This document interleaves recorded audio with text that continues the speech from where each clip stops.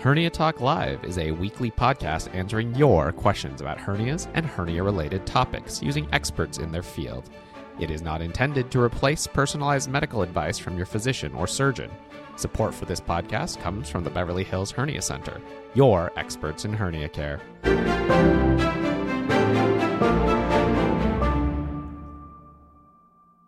Hi, everyone. Welcome to Hernia Talk. Today's another Tuesday on our Hernia Talk live question and answer session. My name is Dr. Shirin Tofai. Thanks for joining me on both Zoom and Facebook at Dr. Tofai. You can also follow me on Twitter and Instagram at Hernia Doc.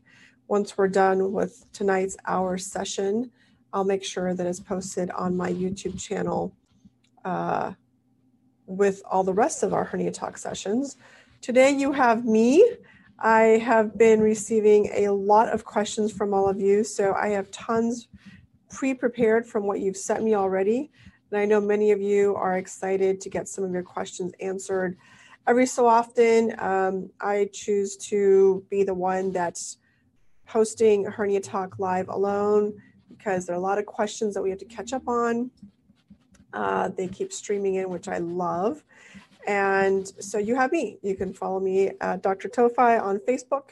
As you know, I'm a board certified general surgeon and hernia specialist. I live, eat, breathe, do everything that's hernia related. It's kind of my thing. And I know it's a little weird for some people, but for me, I really enjoy it. And I think those of you who know me, you enjoyed it as well. So let's get started with our question and answer sessions. Those of you that are on Facebook, please type in your questions for me. And those of you that are on Zoom, you can also type in your questions. Today is Hodgepodge Day. You can ask me anything you want that's related to hernia surgery and hernia-related complications, and we'll go right at it. Okay, here are the questions that you've submitted to me already. First question, is the only treatment for hernia pain an operation? Very good question. Yes and no. So traditionally, yes. If you have what we call a symptomatic inguinal hernia, which means symptomatic hernia, any hernia that hurts, then the treatment for that is almost always surgical. And that's because surgery can cure the hernia. And if the pain is from your hernia, then the pain should also go away. There are a couple of ways of moving around it, though. So, for example, if you have a hernia that hurts, but you've also gained a lot of weight or been told to stop your exercises because your doctor felt that, oh, you have a hernia, don't lift anything, don't do anything, and your pain actually got worse, then in those situations, going back to your exercises, focusing on core strengthening and losing the weight may actually either reduce or get rid of your hernia-related symptoms and pain because it'll decrease your abdominal pressure. And so that's just one way that I encourage my patients with that kind of story, that I encourage my patients to maybe forego surgery and instead get better symptom relief. Now, your hernia doesn't go away. Your hernia is still there, but you have no symptoms. And for the most part, there are exceptions, and we can discuss those exceptions later. But for the most part, if you have a hernia and it doesn't hurt, so what we call asymptomatic inguinal hernia, then the choice to repair it really is optional. In other words, what you can do is actually just do what's called watchful waiting. And that tends to be safe for the majority of hernias. Not everything, but the majority of hernias. All right, so that's question number one. On that same note, let's say you did have an inguinal hernia repair. This is for people that prefer not to have mesh for their inguinal hernias. If you have an open non-mesh inguinal hernia repair, and the same is true for ventral hernias or umbilical hernias, if that fails, do you have to use mesh the next time? The correct answer to that is yes. So if you already showed that a tissue repair will not work for you, and we already know from almost every single study that's been shown that tissue repair will have a higher recurrence rate than a mesh repair. That's just a known fact. You cannot argue otherwise. Every single study shows that. So now those numbers don't necessarily have to be high, but it's higher than using a mesh for hernia repair. So if you then fail the tissue repair, to do another tissue repair usually does not make any sense, because now you're going to double, triple, quadruple your hernia recurrence rate. And therefore, the next step should be to use the mesh. And the mesh is there to support your tissue repair. It's not there to bridge or act as the repair. It's there to support a tissue repair. So a better way to explain it maybe will be, let's say you tear your shirt right at the seams.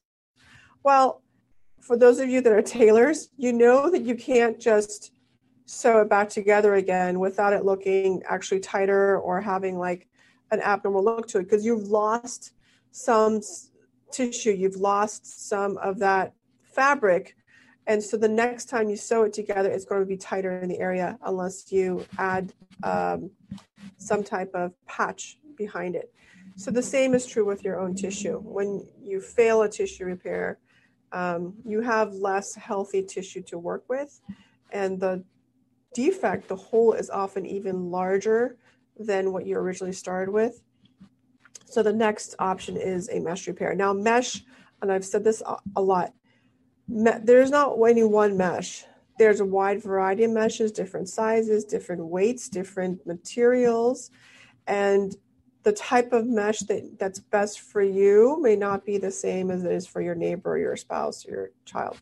So just because we say mesh, it doesn't mean that it's just one heavyweight, a highly inflammatory mesh. It doesn't have to be. There we have a wide range of mesh type availability. We have absorbable mesh, we have partially absorbable mesh, we have hybrid mesh, synthetic mesh, lightweight synthetic mesh, heavyweight synthetic mesh, medium weight synthetic mesh, ultra lightweight synthetic mesh, and then different types of synthetic meshes that can come with polypropylene, polyester, Vicryl,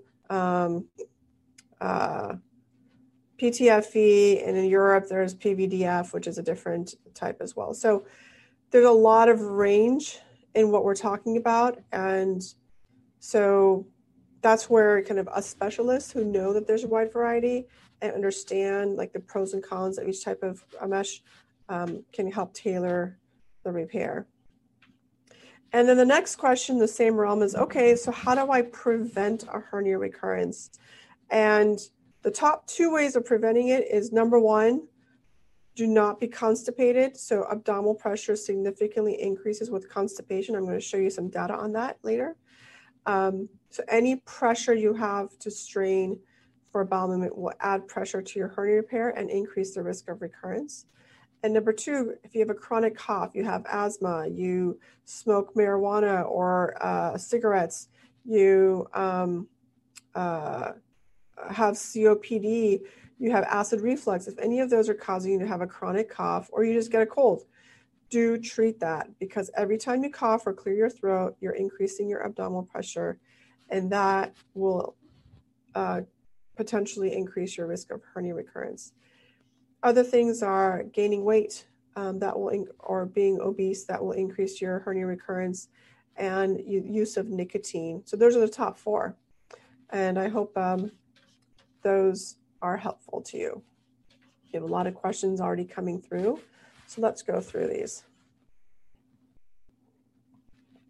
Okay, first question that's being submitted live is, I'm a male with possibly a diastasis recti. Other than physical exam, is there any imaging available that can diagnose it definitively? Absolutely. So a diastasis recti is a separation of your rectus muscle. So you have your two six-packs, right? Left and right six-packs. In the middle, the two are fused, and there's a natural separation, maybe up to 1 or 1.5 centimeters in between. That may separate out. It's a very kind of genetic reason for it often.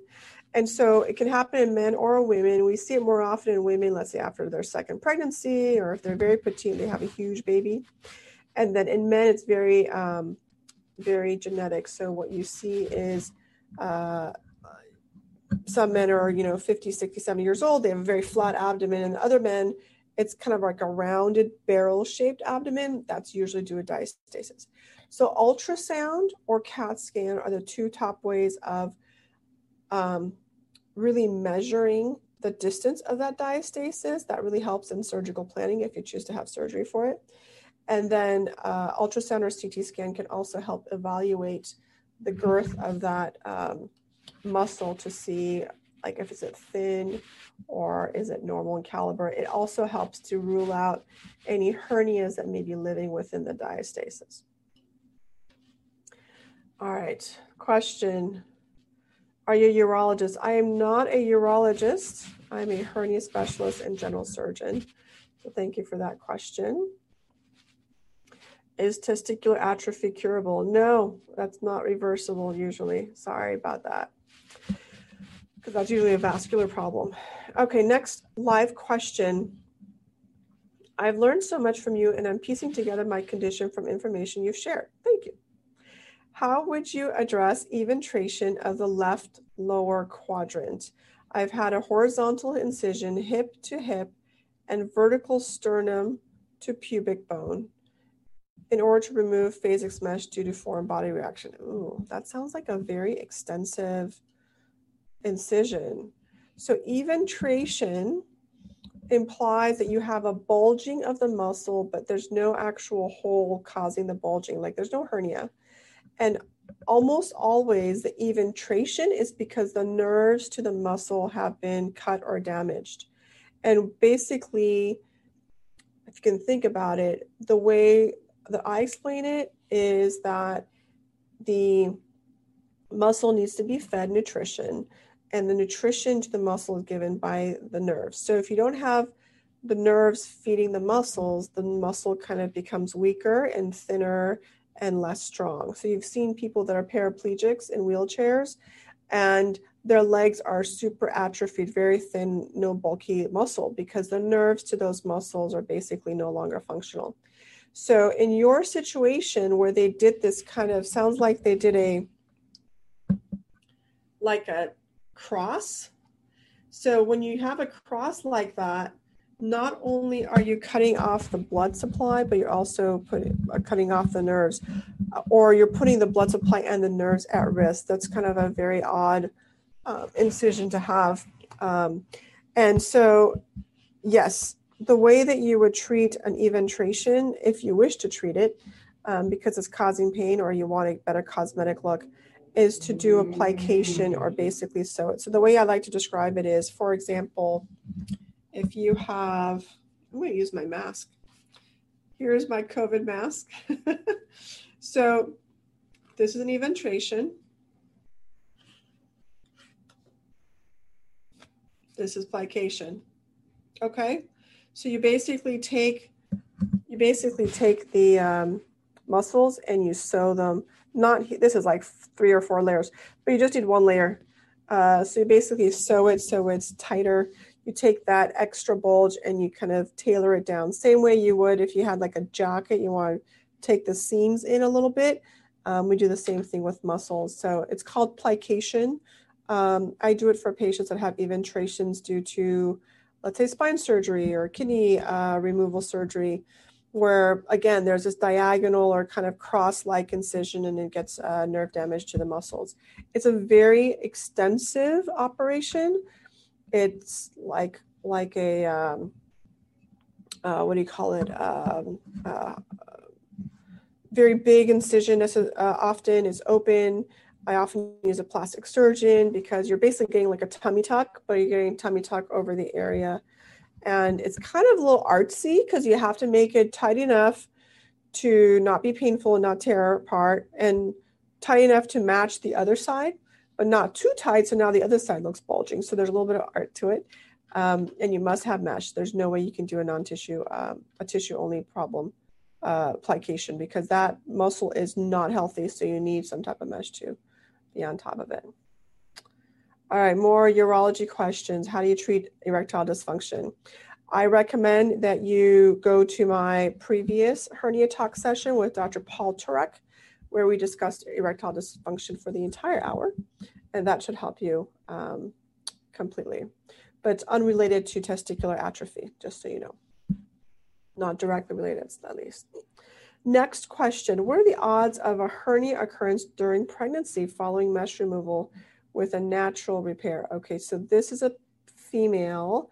She had a hernia, then the mesh was removed and had tissue repair, and she's now 7 months post-op and is worried about a reoccurrence after pregnancy or during pregnancy. So for a groin hernia, very little. You actually don't have that much groin pressure while during pregnancy. It's possible that you'll have a higher risk of recurrence if you undergo a really difficult labor. So if you're very worried about it, or if your surgeon says it's a tenuous repair, then I would see if you would talk with your obstetrician to do more like an elective C-section or elective induction, and don't do a prolonged labor, because that will increase a lot of pressure. But for the groin, inguinal hernia is probably okay. If you had an abdominal wall hernia that required mesh, so that's like belly button or somewhere around the belly button, that required mesh removal, and then that was done as a tissue repair, we don't have good data, but the thought is that that has a much higher chance of recurrence when you are pregnant, because the amount of abdominal pressure and the stretching that's required is much more. Now, that doesn't happen usually in the early phases, because up to about month 5 or 6, you don't actually increase your abdominal pressure. All the progesterone that's released allows your muscles to stretch out. But once you get to your 3rd trimester, that's when all the pressure occurs, and that's when you start getting risk for hernia recurrence. So I hope that's helpful. But, it is what it is. If it's an umbilical hernia, yeah, tissue repair for an umbilical hernia has a higher than average risk of recurrence during pregnancy. Honestly, we don't have good data for me to tell you exactly, like quote you what that percentage is. Some say up to 1/3, but that's not based on very strong data. The other thing that I would recommend to note, not in your situation, but in general, is we who do these regularly do not recommend umbilical hernia repairs in women unless they're done with their plans for pregnancy, for this very reason. In other words, if you get a nice belly button hernia repair and then you get pregnant, no matter if it's 5 months later or 5 years later, the risk of that popping open is higher. So we'd rather not have to deal with a hernia recurrence and just have you wait till you're done with your pregnancies, and then we'll do the belly button hernia repair. Unless there's a strong reason to get it done before. These are great questions, guys. Thank you. Okay, next question. First of all, I absolutely love your talks. Thank you. I'm a scientist and I love the investigative approach of your sessions. So thanks a lot for these. Thank you. I feel like you understand me, because I believe that my thought process is very kind of systematic and logical, and I've been told I'm very process oriented. So in my mind, like, everything is algorithm based, and the more knowledge I gain, the stronger that algorithm becomes. So thank you for appreciating that. Okay, let's continue with that question. I was wondering what core exercises prevent inguinal hernia from getting worse. For example, are planks and lunges okay? Or is that too much pressure and our glute strength? Oh, this is a great question. Okay. So I was hoping that I would get some time to talk about exercises today, because I get that question all the time. And I actually have some data to share with you. Okay, so here's data number one. What are your post-operative exercises? Well, first of all, we have some limited data as to what is good and what is not good. There are a few centers that have looked into this, and let me just kind of show you. Okay, this is a good slide. So this is a study that looked in general, like what do doctors do? And in my practice, I do recommend after surgery that there is here, I'm going to show you here. So this is by Dr. Liang, who's a colleague of mine in Texas.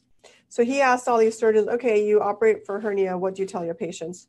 So the blue are the non-specialists that do open surgery, and the orangish color is the specialists that do laparoscopic surgery. So you can see the laparoscopic surgeons recommend return to activity earlier, around 2 weeks. And the open surgeries or surgery, the patients who undergo open surgery is recommended to return to work a little bit later, 6 weeks. So that usually means that we feel that the recovery is shorter for laparoscopic than open surgery. I'm in this category, no restrictions. If you look at all the studies and the European Hernia Society guidelines and the International Hernia guidelines, there is no evidence that restricting activities after surgery is something that necessarily benefits patients. So I do not restrict patients after surgery. Then the question is, what kind of exercises do you recommend for patients? And that's been studied back in 2005. This is a paper, 2005 by Dr. Henneford and his group. Back then, Dr. Matthews and others were young newbies, but you can now see them in consultation. This is a study called Normal Intra-Abdominal Pressure in Healthy Adults. And check this out. What they did was, I think they took medical students and they put catheters in them and they measured their abdominal pressures doing different things, just regular activities, and then abdominal crunches and jumping, bench press, arm curl. So look at the mean. This is the standard pressures. So standing, 20 millimeters of mercury, sitting, 17 millimeters of mercury, and then coughing, 81, with a maximum of 127 millimeters of mercury, much, much more than standing. And then let's do sit-ups. Where are sit-ups? Abdominal crunches, 27 millimeters of mercury. Compare that to coughing, which is 127 or average of 81. So doing a sit-up averages 27 millimeters of mercury of abdominal pressure. Doing a cough averages something about, what is that? 3 times more, 81 millimeters of mercury. And then if you're standing and coughing, it's even worse. So a lot more abdominal and pelvic pressure. Jumping up and down, very high pressure, 171. But look at bench press, basically weightlifting, 7. Okay? So this is why we tell our patients no coughing. And Valsalva is another one, a lot of pressure, no straining for constipation, but go ahead and do your abdominal crunches at a rate of 27 millimeters of mercury, and go ahead and do your weightlifting, 7 to 20 millimeters of mercury. So that's basically where we are in terms of questions about exercises. Planks are considered safe for anyone that doesn't have abdominal diastasis recti. If you want some more information, let me share this with you. This is basically, if you go to the abdominal, let me share this with you. If you go to the ACHQC, it's basically the Abdominal Core Surgery Rehab, Abdominal Core Health Quality Collaborative, achqc.org. there's a patient section for you. And in that patient section is this kind of protocol patient guide. It's based on Dr. Ben Paulus's research when he was at Vanderbilt. He's now currently at Ohio State University. And we discussed this in length. We discussed this in length a couple months ago with Dr. Paulus himself, where he basically talked about his abdominal core health center and all the studies that he did. So these are all exercises that are considered very safe to do for someone just before and after their hernia surgery. And it includes things such as different types of activities for your belly and your pelvic floor. And then look at this, lunges, completely safe to do. This is for a post-surgical patient. So yes, lunges are great, sit-ups are great. They kind of looked at like surgery, early after surgery, 2 to 4 weeks later. And it's just a very, very good resource. And highly recommend that if you want here straight leg raises, different bending, these clamshells, cat to cow, yoga type movements. So those of you that know me know that I'm a big fan of Pilates in general. People that do core strength exercises are less likely to have hernias, and focusing on your core is something that I highly recommend that you do for anything. So as a surgeon, I end up standing on my feet, bending over, doing these weird twists for hours on end. And I feel that Pilates has really been great in trying to prevent me from having occupational injuries as a surgeon. So I just want to share this with you because I did this with me on my Instagram as well. This is a movewithmj.com. MJ is my Pilates instructor. She has a special for $20. You can do a week's worth of classes, but she is fantastic. She's basically super smart. She does Pilates, which you can do from home. Just go online and sign up for her classes. It's like $10, $20 per class.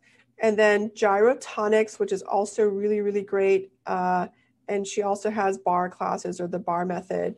So here you go. You can do like all these on-demand videos. She's intelligent. She will not have you do anything abnormal. She knows. She also does personal training if you want. But these are all things you can do on a yoga mat at your home. And that's what I do. And I'm already sore from my Sunday session. So I'm very sore right now, but in a good way. All right, next question. Dr. Orion has a question. Thanks for tuning in. What's your preferred method in dealing with patients with umbilical hernias who want an abdominoplasty? Okay, so that's a very common problem, which is you need a tummy tuck or abdominoplasty. That usually means you have not only loose skin, but loose muscle, and the muscle is going to be tightened. And a lot of times people who have a loose muscle, they're female, often they've had pregnancies. So it's not uncommon for them to have a belly button hernia. Those hernias tend to be 2 centimeters or less and are not usually recurrent. And I believe that a simple closure of the muscle and then you do your tummy tuck on top of that is a perfectly good repair. I'm not a fan of using mesh in patients unless you absolutely need it. So we're actually going to be studying this because I have a handful of patients where if they just need a hernia repair, they probably would need mesh, but since they got a diastasis plication or a tummy tuck closure, we kind of use the tummy tuck, which is again like a tailoring or a suturing of the muscle over the hernia. We use that as like a biologic closure, and so far we've had no hernia recurrences yet. So my recommendation is, assuming the hernia is 2 centimeters or less in width, that a simple tummy tuck with no mesh should which is in 2 layers, should be able to address that without any problems. Next question, what can you tell me about DVT and mesh? So a DVT stands for deep venous thrombosis. It's a clot in your vein. Often it's related to a risk factor, like you basically clot more. That's one issue. The other problem, maybe you got the DVT because you had a risk factor for it. So you're a smoker. Nicotine increases your risk of DVT. Or you had a very long operation. Usually 4 hours or more is considered a significant operation. So laparoscopy puts you at higher risk for DVT, and a long operation, 4 hours or less, makes you higher risk for a DVT. Mesh is not considered a risk factor for DVT. Any inflammatory reaction from any implant is not considered a higher risk for DVT. So as far as we know, there is no link between the actual mesh product and the DVT, but the surgery could be a risk factor. So a long operation or a laparoscopic operation can put you at higher risk for DVT, which is why in my practice, pretty much everyone who has more than just a simple operation gets a blood thinner during surgery to reduce that risk. These are great questions, guys. Thanks for asking them. Okay, next question. What would be a typical course of action for someone said to have mesh entrapment of the spermatic cord? Okay, so the spermatic cord, it is everything that goes to your testicle. So only men have it. It includes blood vessels, so artery and veins. It includes nerves, it includes muscle, and it includes the vas, which carries the sperm from the testicle to the prostate. So that entire complex is called the spermatic cord. When you do a mesh repair in the groin, either laparoscopic or open, there is a risk that the mesh can erode into, adhere to, impinge on, adhere to any component of the spermatic cord. It's not 100%, but anyway, so it can happen. The treatment is to remove the mesh. So that can be either laparoscopic or open, depending on whether the initial mesh was performed laparoscopic or open.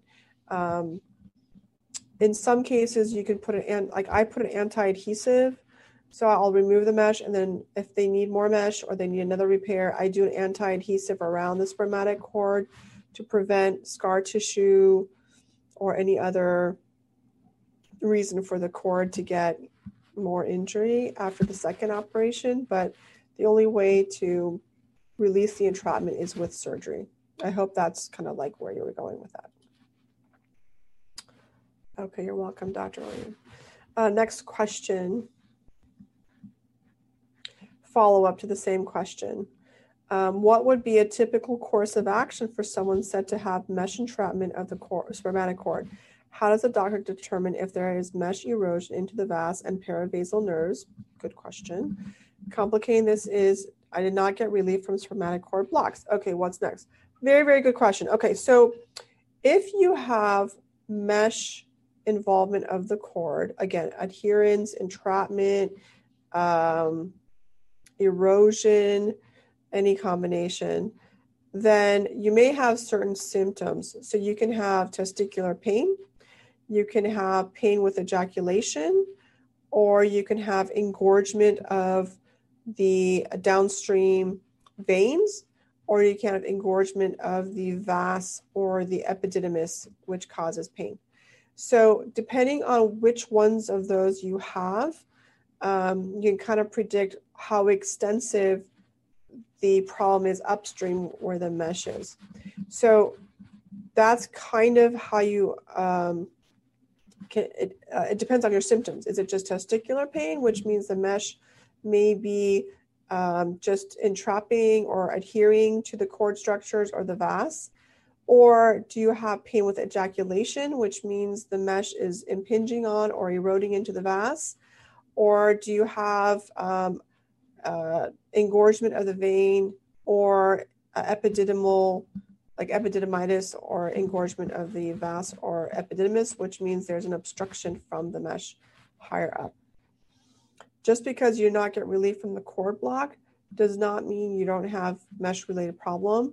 All that means is that the nerves on the vas are not being directly impinged. You have more going on than that.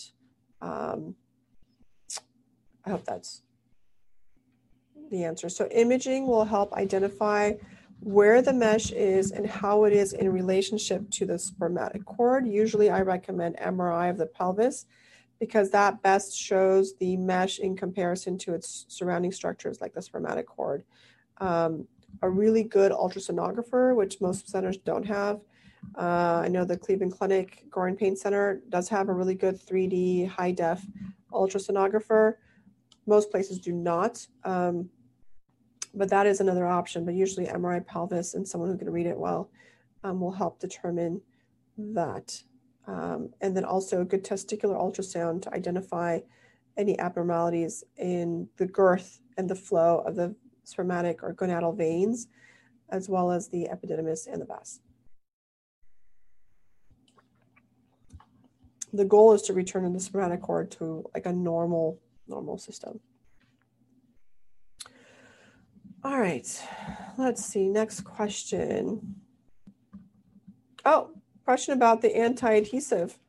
So there are 2 anti-adhesive products on the market, actually 3. I've only used 2 of them. One's called Seprafilm and one's called Interseed. I'm a big fan of Interseed because it's easier to handle. It's basically like a plant-based anti-adherent, which absorbs at about 7 days. So it prevents your whatever structure you want to prevent adhesion to another structure during the healing period when you develop scar tissue. And then the next question again about the spermatic cord. I know this is like, I feel like I've learned this part really well, but it's kind of the most difficult part of handling hernia related problems, which is all the genital kind of complications. Which is cord denervation, and can it help to respond if they respond to a block? So yes and no.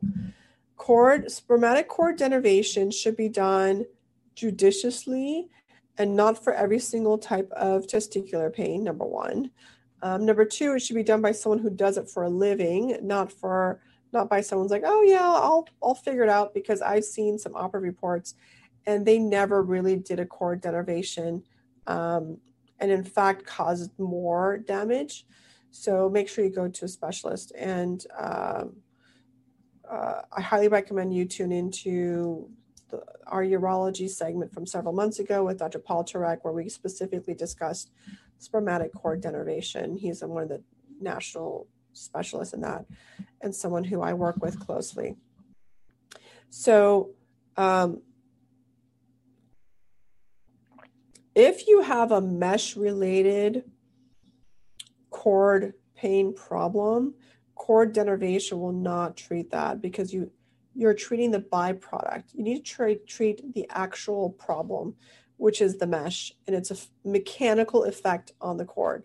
If you ignore that upstream and just do the denervation downstream, that will not cure your problem, because often not only is the mesh impinging on the cord, it's impinging it upstream. So it's basically closer to your brain than where the denervation is, which so doesn't really, you need to catch the denervation between the injury and your brain, not beyond the injury and further from the brain.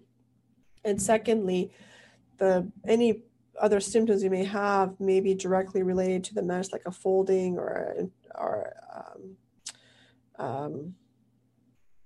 or erosion, and those cause other symptoms that a pure denervation does not cause. So I see sometimes people who've had 1, 2, 3 denervation procedures by urologists who just look at their box, which is the testicle, and there's testicular pain, and the patient got a cord block, and the results were, 60, 70, 80% good results of pain relief. So they focus on the testicle. Meanwhile, upstream, you have this mesh that's folded, eroded, adhered, whatever the cause is, that is the main problem. And so, you're not dealing with a primary problem. And that's why I highly recommend you have like a coordinated care with like a hernia specialist and a urologist. And that's kind of what I do. It's why I have like a hernia center, because I work with different specialists and treat the patient as a whole, not just like my own little box. Okay, thank you for that. All righty. Next question. I had an inguinal hernia, bilateral, fixed with mesh with a TAP, transabdominal preperitoneal. I feel sore when active. It's been about 2 years. When I sit back or lay down, I feel pulling, and when sneezing, I feel a little pain. It's pretty good when resting. Am I a candidate for mesh removal? How long on average would a double mesh removal done robotically take? What are the risks? And thanks for all you do. Okay, thank you. All right, so sounds like you had a routine hernia repair with mesh laparoscopic, and you feel sore when you're active. So that could be, and some of the pain is sitting back or laying down, you feel a pulling, or when you're sneezing, a little pain. I actually just had a similar patient today. So the reason for that is often not, your hernia repair was fine, but sometimes it's placed too tightly. So it's like you always have an inner girdle. And the way I explain it is, let's use the mask again. This COVID mask is becoming very helpful. Okay.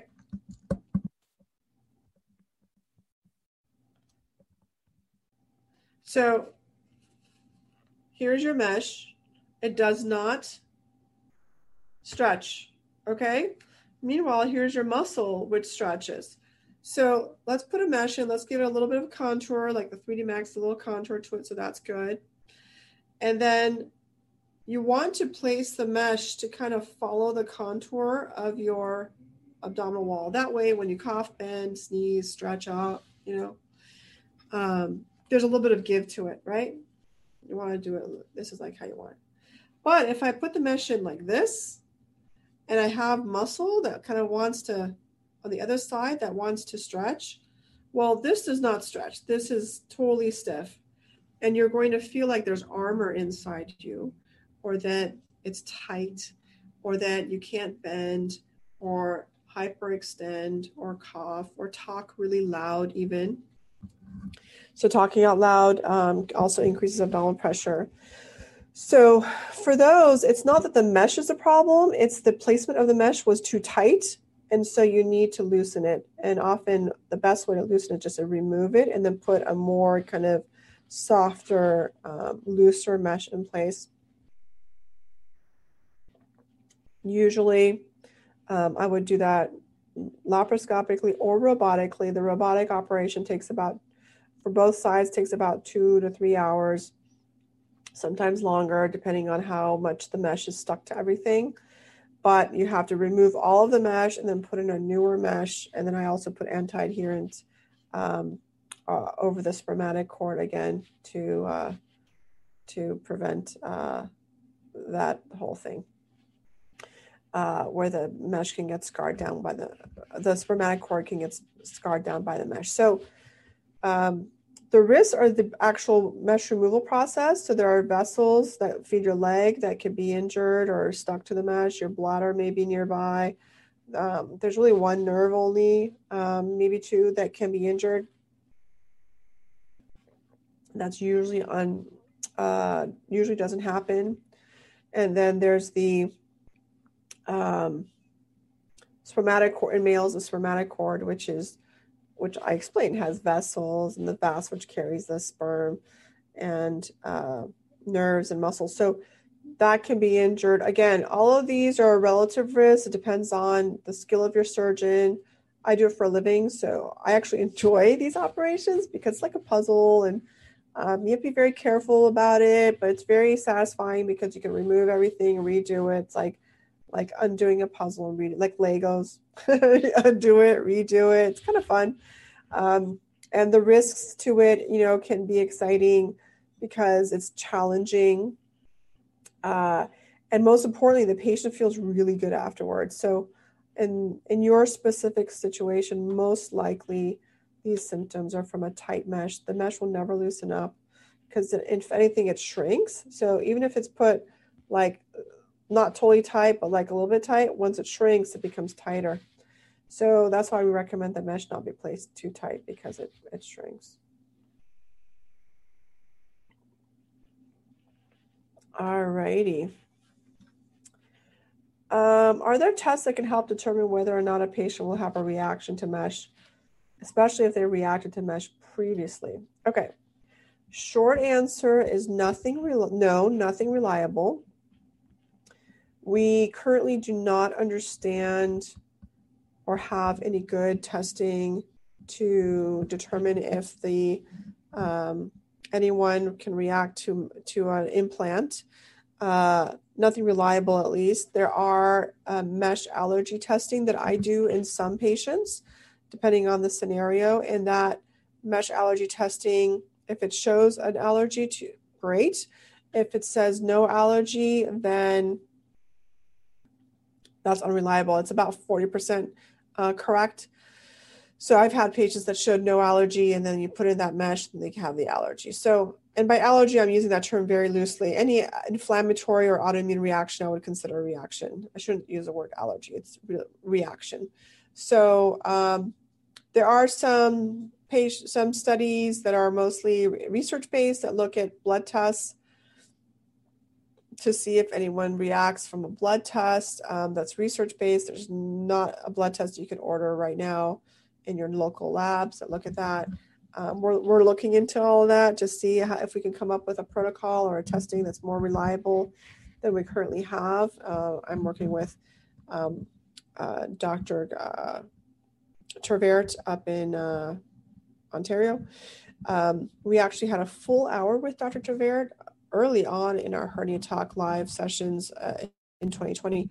So I highly recommend you go on YouTube or Facebook and search for my hour with Dr. Trevert. Well, we talked about risk factors for mesh reactions, how to help predict it, what tests are available, and what the future of it lies. So if you've reacted to mesh previously, the question is, what was your reaction? Was it allergic? Stay away. Was it inflammatory? Then sometimes less mesh will help. Or autoimmune, again, you would want to stay away. All right. Lots of great questions, guys. I'm really impressed by all of this. Let's do this one.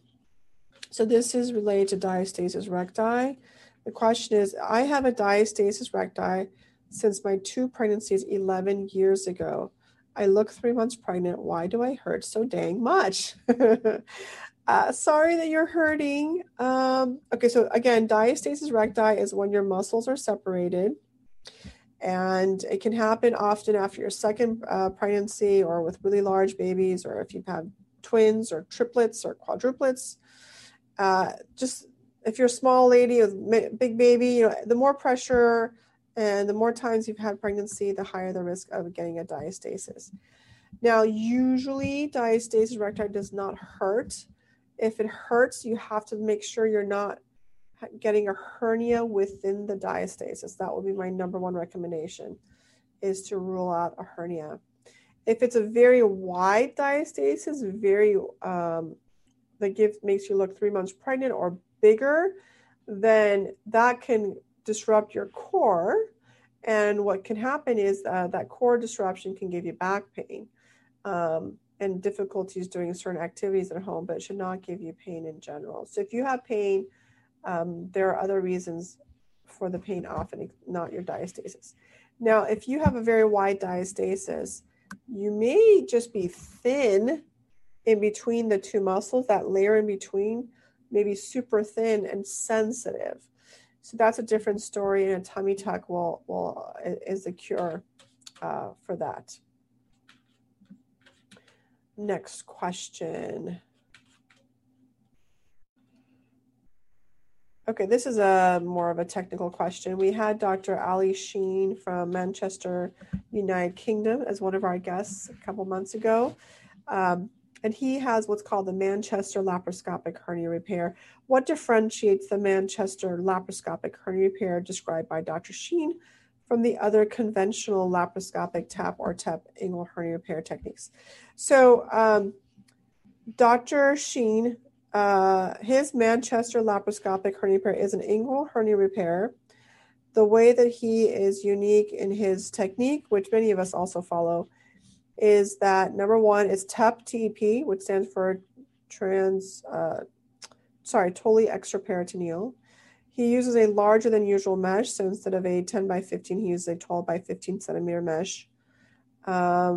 He does not use any fixation that's mechanical, so no tacks or sutures. That's the main reason why he's different. He uses fibrin sealant, and he has specific areas where he puts fibrin sealant, which is basically tissue glue. And then I believe he uses mostly the ProGrip mesh, which is like a, what do you call it? Like a Velcro type mesh, and is polyester based. So that, in a nutshell, is the Manchester laparoscopic inguinal hernia repair with mesh. Works very well.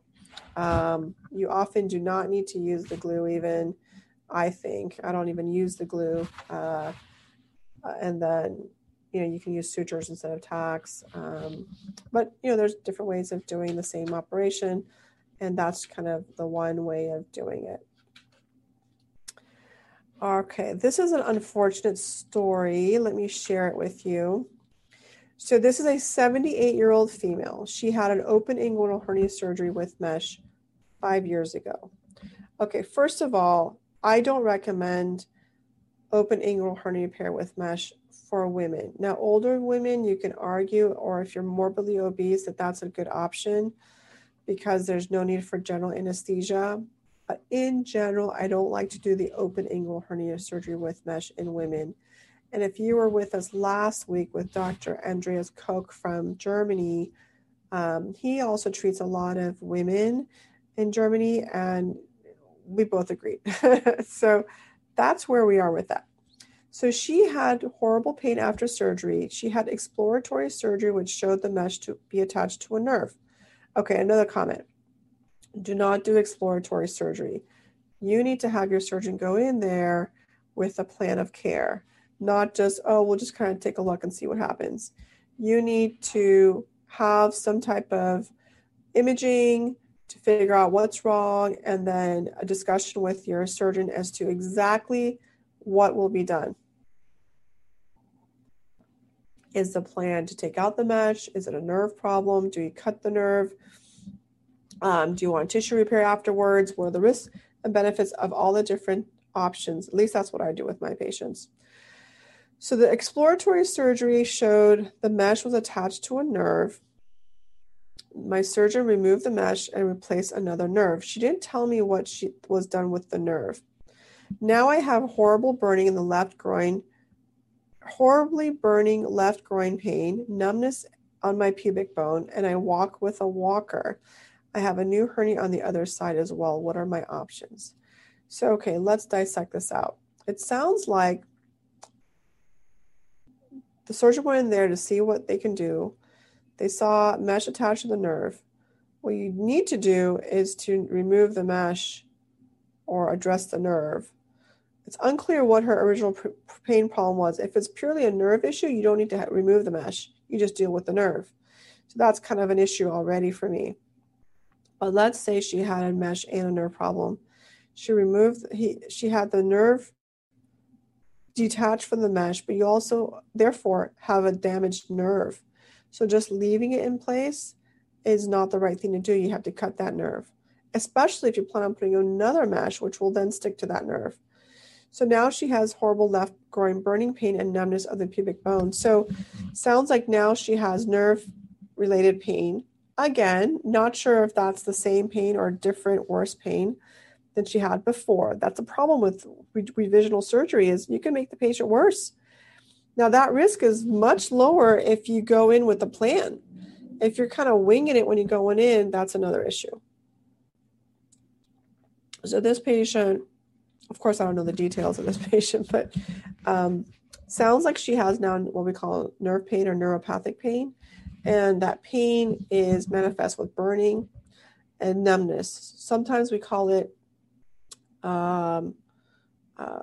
it's called painful numbness. So it's when you have nerve pain where the nerve is damaged, so you're numb, but its nerve is damaged, so you have nerve pain. So painful numbness is a true issue. So if it's only the painful numbness that is a nerve problem, then we should direct the pain control and everything to the nerve. Don't keep taking out meshes. Not all pain is due to mesh. In fact, most pain is not due to mesh. There are other reasons. And this lady, it sounds like it was a nerve issue.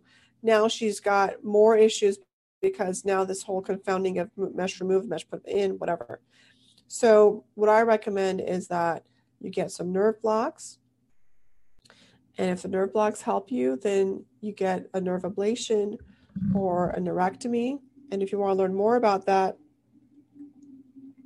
I recommend that you look at my hernia talk session, I think 2 or 3 months ago with Dr. Bahedifar, who's the pain management surgeon, pain management specialist who I use a lot for my patients.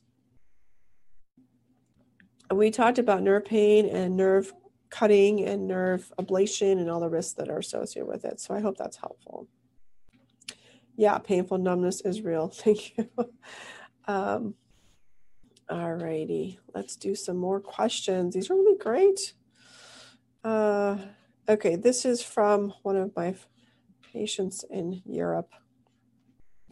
If polypropylene meshes are in direct contact with the bowel or the intestines, are there concerns of complications, including adhesions with consequent intestinal obstruction? Yes, we do not put bowel in direct contact with mesh unless there's some adherence to that, and that can cause fistula, sinus formation, infection, and or obstruction. Have you seen these complications, especially intestinal adhesions with preperitoneal mesh placement where there's only peritoneum separating the bowel from the mesh? No, usually not. The mesh is separated from the peritoneum. Now, sometimes that peritoneum has a hole in it or there's erosion of mesh through the peritoneum, and that can cause problems. And that's where you have to be open-minded, because not every patient with a preperitoneal mesh will have no problems. Are adhesions or mesh problems more common in patients who experience a long-term inflammatory reaction to the mesh, no matter how the mesh is placed? Not really. It's really unrelated to adhesions and mesh problems are unrelated to whether you have an inflammatory mesh. It's more related to how the mesh is placed. So I hope that's helpful. And then lastly, have you ever seen a mesh cause adhesions as severe as to be impossible to cut? If you manage to release the adhesions, will they inevitably reform if the mesh is not removed? Unrelated to the mesh, adhesions can be cut, but the act of cutting will cause more adhesions. It's kind of a vicious cycle. So in general, the mesh is not, whether the mesh is left there or not is not the issue. It has to do with the actual surgical effect. So we are done with our hour. Can you believe it? Okay, guys, I'll try and save the other questions for the next time I'm all alone. We have some really amazing people that are already set up for the following 2 months. And if you have any recommendations of specific doctors or others who you'd like to have on this show, let me know and I'll reach out to them and invite them as my guest. In the meantime, have a great Tuesday night. For those of you in the United States, tomorrow is our inauguration. So there's a lot going on this week in the United States. I hope you all stay safe. This is Dr. Shirin Tofai signing off. Please join me on my social media pages on Facebook at Dr. Tofai and at Hernia Doc on Twitter. and Instagram. And shortly I will post this entire hour on my YouTube channel. And until next week, take care, guys. Thanks very much. Time flies when you're having fun. That's right. Thank you. That concludes another fact-filled episode of Hernia Talk Live, the only weekly podcast that helps answer your hernia-related questions. Today's program was produced by Dr. Shirin Tofai. For more details about today's episode, look at our show notes. Remember to follow Hernia Talk Live on Apple Podcasts or wherever you listen, and please give us a 5-star review. It really helps us spread the word that it's not just a hernia. See you next week for another great episode.